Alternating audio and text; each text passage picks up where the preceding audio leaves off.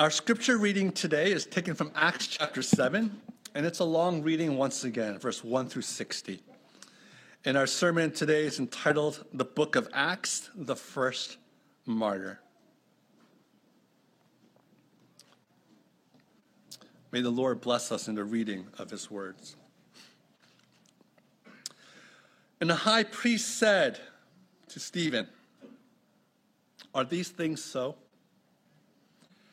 And Stephen said, "Brothers and fathers, hear me. The God of glory appeared to our father Abraham when he was in Mesopotamia, before he lived in Haran, and said to him, 'Go out from your land and from your kindred, and go into the land that I will show you.' Then he went out from the land of the Chaldeans and lived in Haran. And after his father died, God removed him from there into this land in which you are now living. Yet he gave him no inheritance in it, not even a foot's length, but promised to give it to him as a possession and to his offspring after him, though he had no child.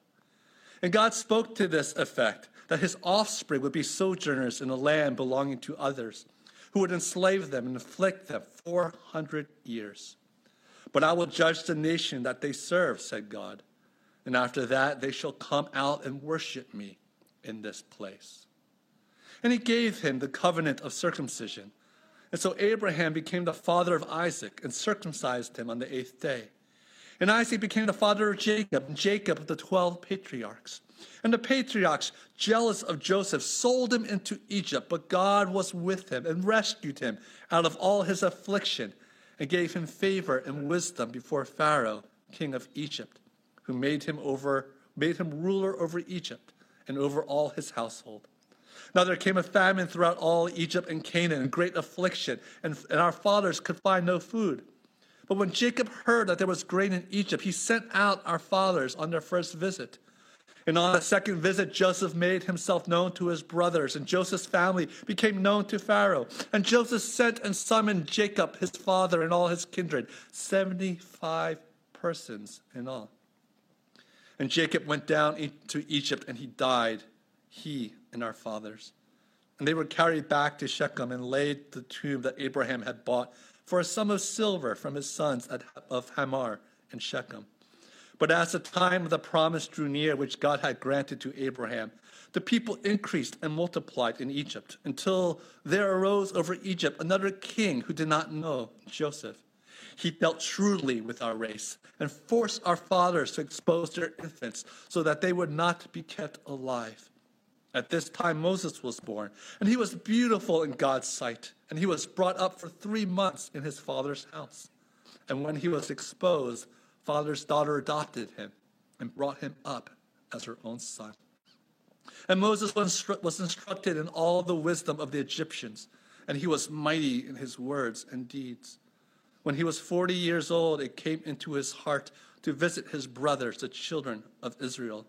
And seeing one of them being wrong, he defended the oppressed man and avenged him by striking down the Egyptian. He supposed that his brothers would understand that God was giving them salvation by his hand, but they did not understand. And on the following day, he appeared to them as they were quarreling and tried to reconcile them, saying, "Men, you are brothers. Why do you wrong each other?" But the man who was wronging his neighbor thrust him aside, saying, "Who made you a ruler and judge over us? Do you want to kill me as you killed the Egyptian yesterday?" At this retort, Moses fled and became an exile in the land of Midian, where he became the father of 2 sons. Now when 40 years had passed, an angel appeared to him in the wilderness of Mount Sinai, in a flame of fire in a bush. When Moses saw it, he was amazed at the sight, and as he drew near to look, there came the voice of the Lord. "I am the God of your fathers, the God of Abraham, and of Isaac, and of Jacob." And Moses trembled and did not dare to look. Then the Lord said to him, "Take off the sandals from your feet, for the place where you are standing is holy ground. I have surely seen the affliction of my people who are in Egypt, and have heard their groaning, and I have come down to deliver them. And now come, I will send you to Egypt." This Moses, whom they rejected, saying, "Who made you a ruler and a judge?" This man God sent us both ruler and redeemer by the hand of the angel who appeared to him in the bush. This man led them out, performing wonders and signs in Egypt and at the Red Sea and in the wilderness for 40 years. This is the Moses who said to the Israelites, God will raise up for you a prophet like me from your brothers. This is the one who was in the congregation in the wilderness with the angel, who spoke to him at Mount Sinai and with our fathers. He received living oracles to give to us. Our fathers refused to obey him, but thrust him aside. In their hearts they turned to Egypt, saying to Aaron, make for us gods who will go before us. As for this Moses who led us out from the land of Egypt, we do not know what has become of him. And they made a calf in those days and offered a sacrifice to the idol and were rejoicing in the works of their hands. But God turned away and gave them over to worship the host of heaven, as it is written in the book of the prophets. Did you bring to me slain beasts and sacrifices during the 40 years in the wilderness, O house of Israel? You took up the tent of Moloch and the star of your god Rephan, the images that you made to worship, and I will send you into exile beyond Babylon. Our fathers had the tent in the wilderness, just as he who spoke to Moses directed him to make it, according to the pattern that has been seen. Our fathers in turn brought it in with Joshua when they dispossessed the nations that God drove out before our fathers. So it was until the days of David, who found favor in the sight of God and asked to find a dwelling place for the God of Jacob. But it was Solomon who built a house for him. Yet the Most High does not dwell in houses made by hands, as the prophet says. Heaven is my throne, and the earth is my footstool. What kind of house will you build for me, says the Lord? Or what is the place of my rest? Did not my hands make all these things? You stiff-necked people, uncircumcised in heart and ears, you always resist the Holy Spirit. As your fathers did, so do you. Which of the prophets did your fathers not persecute? And they killed those who announced beforehand the coming of the righteous one, whom you have now betrayed and murdered. You who received the law as delivered by angels and did not keep it. Now when they heard these things, they were enraged, and they ground their teeth at him. But he, Stephen, full of the Holy Spirit, gazed into heaven and saw the glory of God, and Jesus standing at the right hand of God. And he said, behold, I see the heavens opened, and the Son of Man standing at the right hand of God. But they cried out with a loud voice and stopped their ears and rushed together at him. Then they cast him out of the city and stoned him. And the witnesses laid down their garments at the feet of a young man named Saul. And as they were stoning Stephen, he called out, Lord Jesus, receive my spirit. And falling to his knees, he cried out with a loud voice, Lord, do not hold this sin against them. And when he had said this, he fell asleep. May the Lord bless us in the reading of his holy word.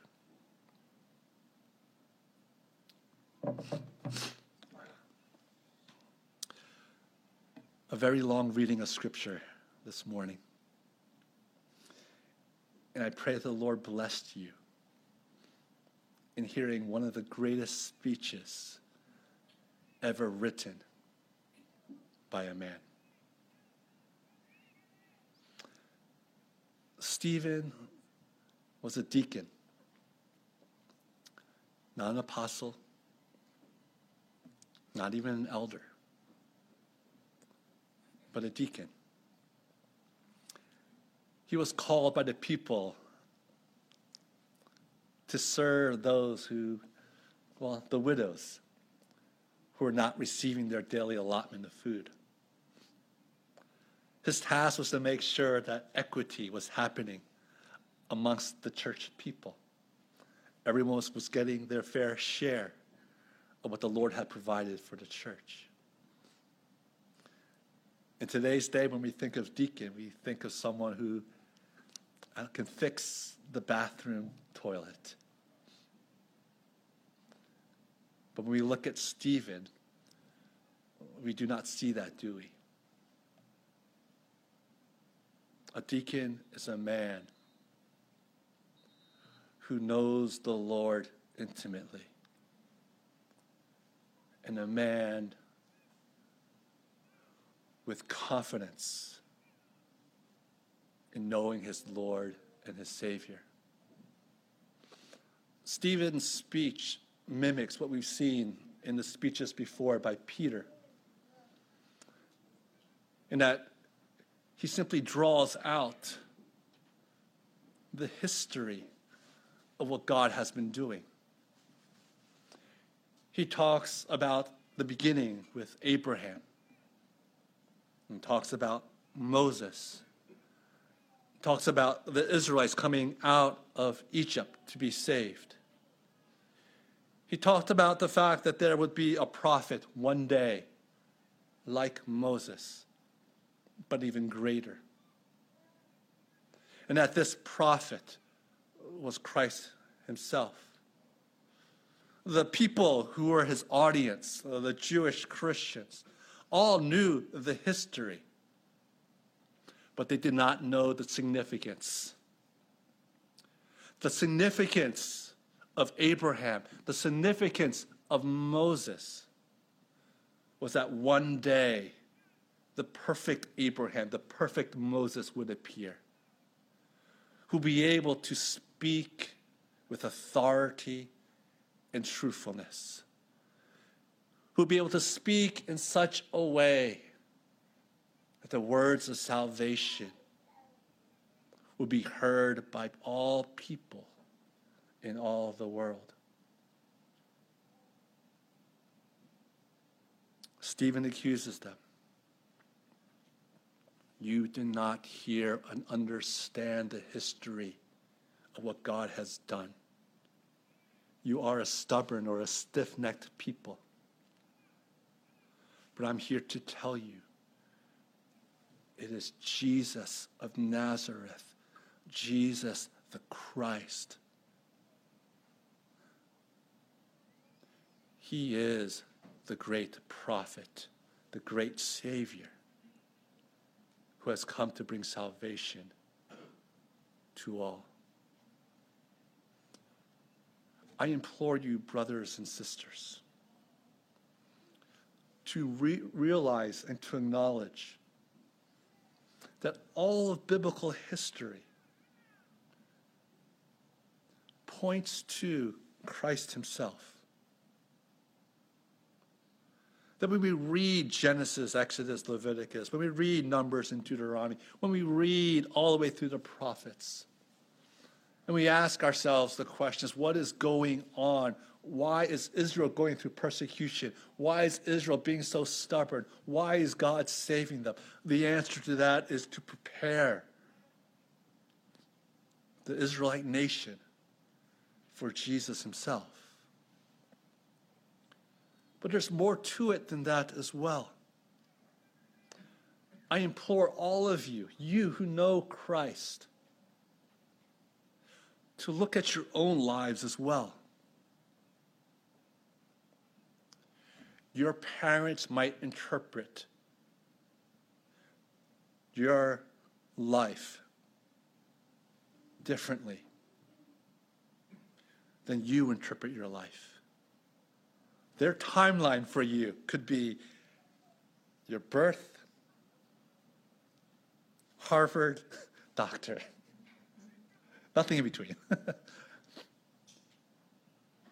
And as you got older, and those of you who are, well, all of you who are older, you look back and you interpret your timeline very differently.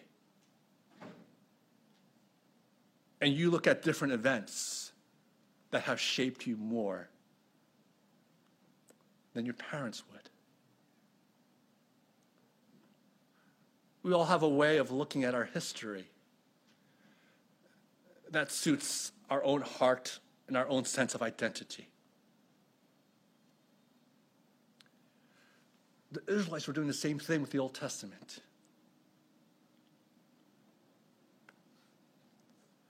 But God wants you to know that your life and everything that has happened,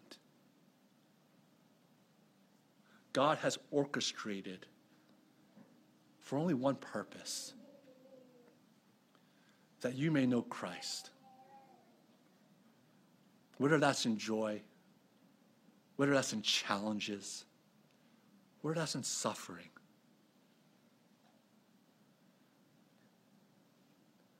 That there's only one goal in your life. And we have the joy as God's people to look at our history, to look at our present situation and say to God, God, thank you. That in the midst of my life, what you have given me, Jesus, you reign. This was the lesson that the Israelites needed to know. And the historical truth was that Christ was the one who's the fulfillment of all things. And for us as God's people, likewise, find yourself in the narrative of all of Scripture. Look at your own history. Look at your present. And say to God, thank you. Thank you for the spouse that I married. Thank you for the children that you gave us.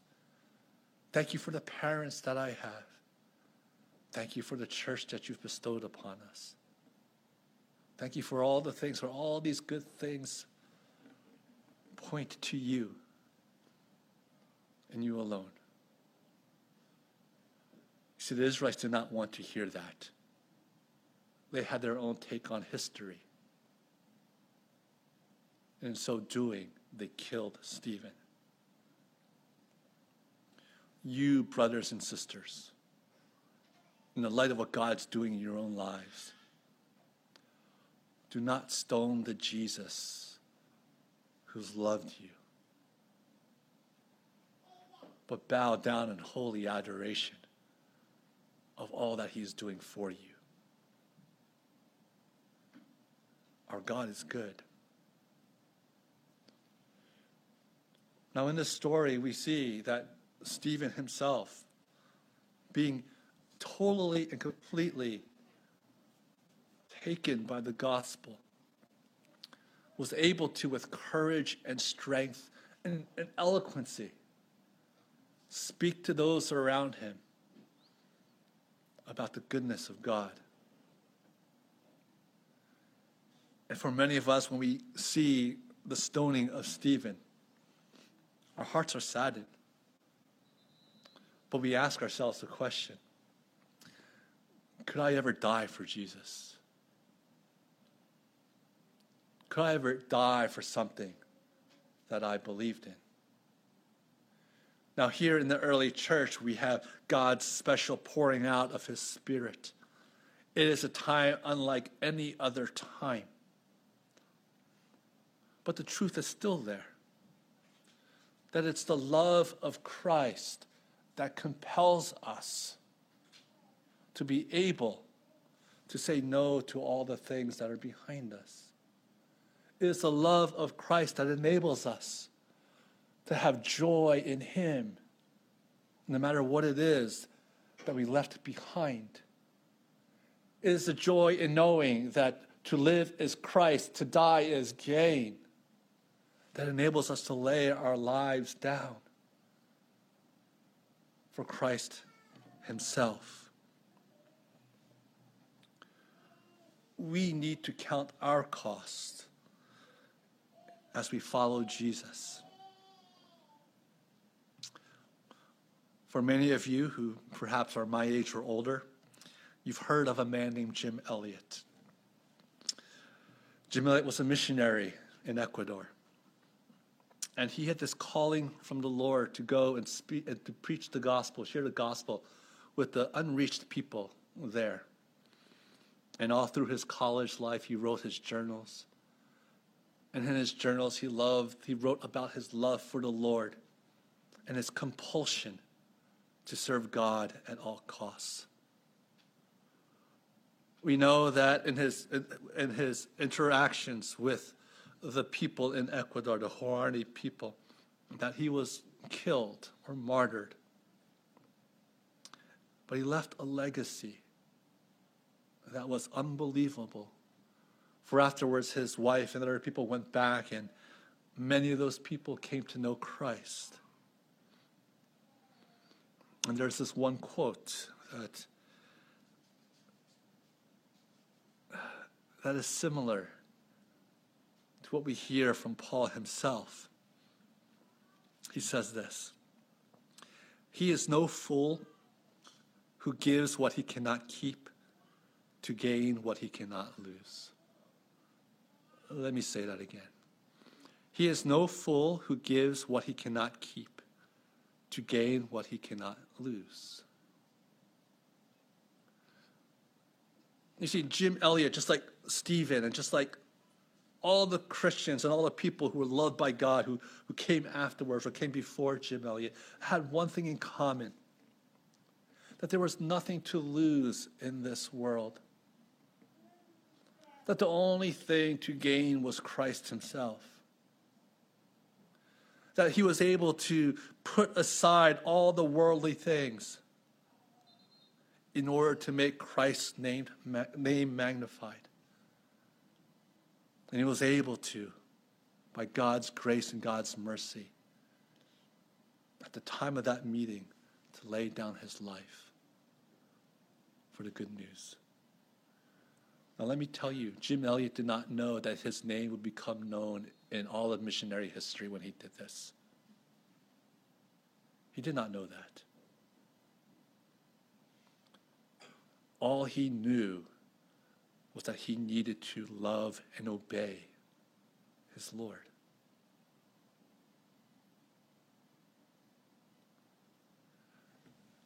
Now, I do not know if God is asking you right now to go somewhere and lay down your life. He may. Who are we to say what God wants from us?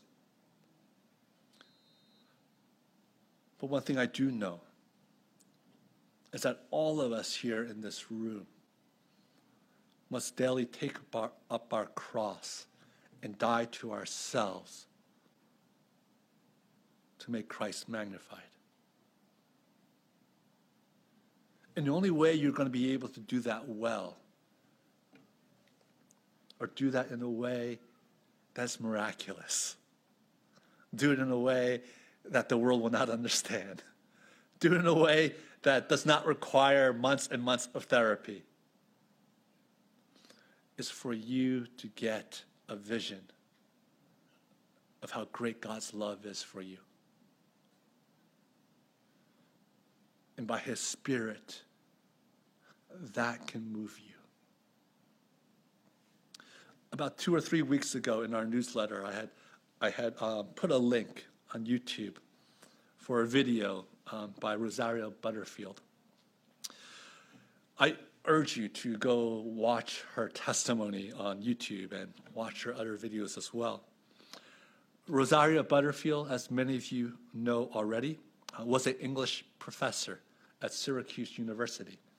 But not only was she an English professor, but she was also the professor of queer theory as well. She was an active lesbian in that community. She was even so active that she came with all the laws and regulations that you probably see here today. She lived with her partner, had a beautiful home, and in many ways was content with who she was. Now, I'm not going to tell you the whole story, but she came to know Christ. And in knowing Christ, her life was flipped upside down. And she shares the story, and she says, I lamented about leaving my former life. And many of you out there might say, that doesn't make sense. Once you come to know Jesus, you cut off everything, you move forward. For some of you, perhaps. But for most of you, your story will be very similar. She recounts and says, listen,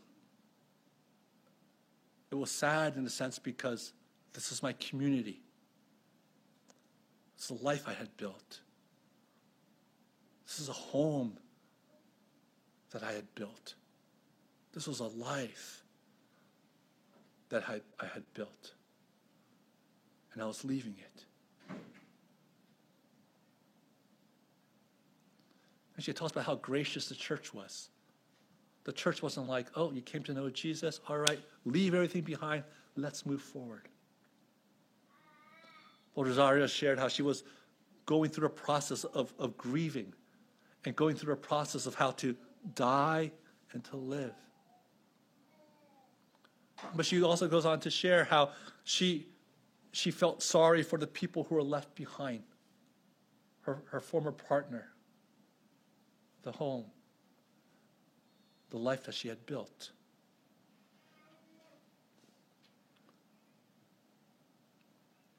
But she said something very remarkable. She said, I felt sorry for them more because they were losing me. And because I was all they had. But for me, I have Christ to go to. They don't. And because I have Christ, all that I'm dying to, well, I can do it. Because Jesus is my everything. He has saved me. He has brought me to him. I will be with him in glory.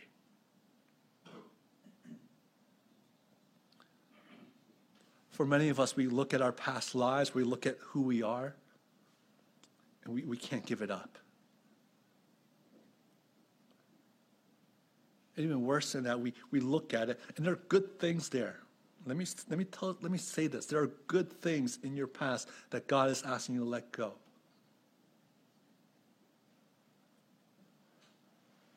But you can't. And the reason why you can't is you've forgotten how good Jesus truly is in all things for you. The perfect love, the perfect joy, the perfect future.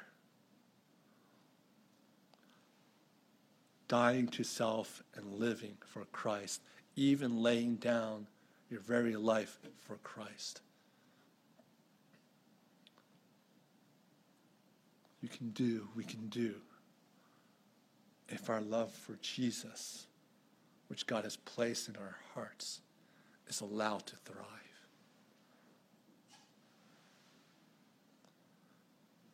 That's why it says in Scripture that some of you will have to leave your fathers, your mothers, your homeland to come follow me. But if you follow me, I will multiply your friends. I will multiply your fellowship. Those are the most beautiful verses for those of us who have left many things to come to know Jesus. Because we know that Jesus indeed is our everything.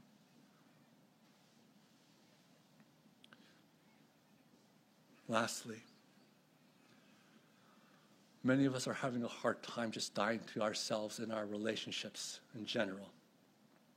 Whether that's fathers towards children, children towards parents, spouses towards one another, bosses, managers towards workers, or whatever it may be.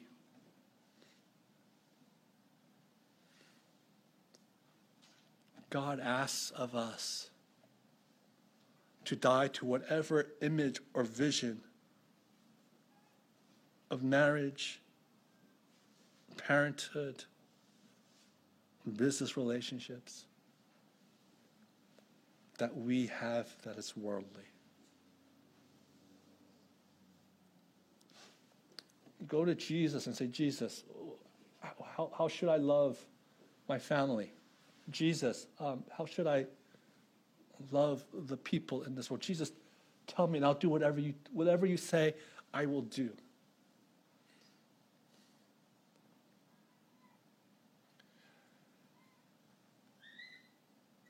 And here's the kicker, brothers and sisters.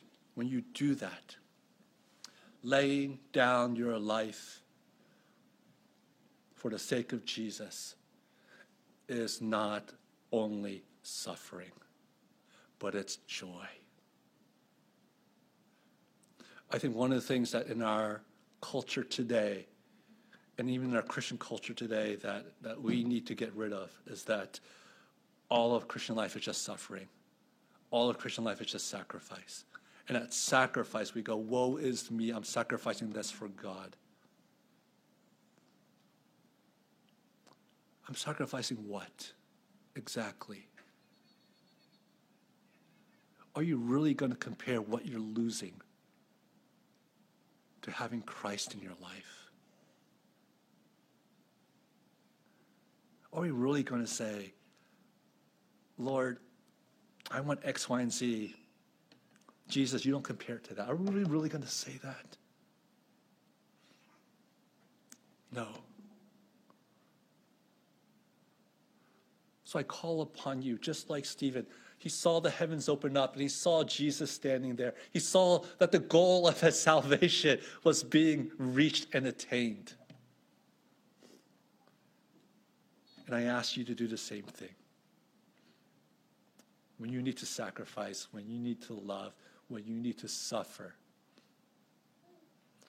look at the heavens opening up for you and rejoice. Live a life of joy in the midst of whatever God throws in your way. For indeed our Jesus and Jesus alone is good. Let's pray. Gracious Heavenly Father, we do not know if we'd be like Stephen, called to sacrifice our lives. But we know, Lord, that the church has been built on the blood of martyrs. Lord, we do not know, Lord, if that will be us as well, literally. But we do know, Lord, that we are called to die to ourselves, to carry our own cross. We, like Paul, need to say to live is Christ, but to die is gain. We need to, Lord, look to say that even Jesus did not have a place to rest his head, and perhaps we won't have a place to rest our head. We know, Lord, that perhaps we will not be as successful as the world is successful, Lord. But all of that does not matter. For all of that we count as rubbish, as Paul says, compared to the surpassing greatness of knowing Jesus Christ, our Lord. And so, Lord, instill in us once again by your Spirit to see your grace and your glory in all things. Humble us and teach us to love. A love that is supernatural.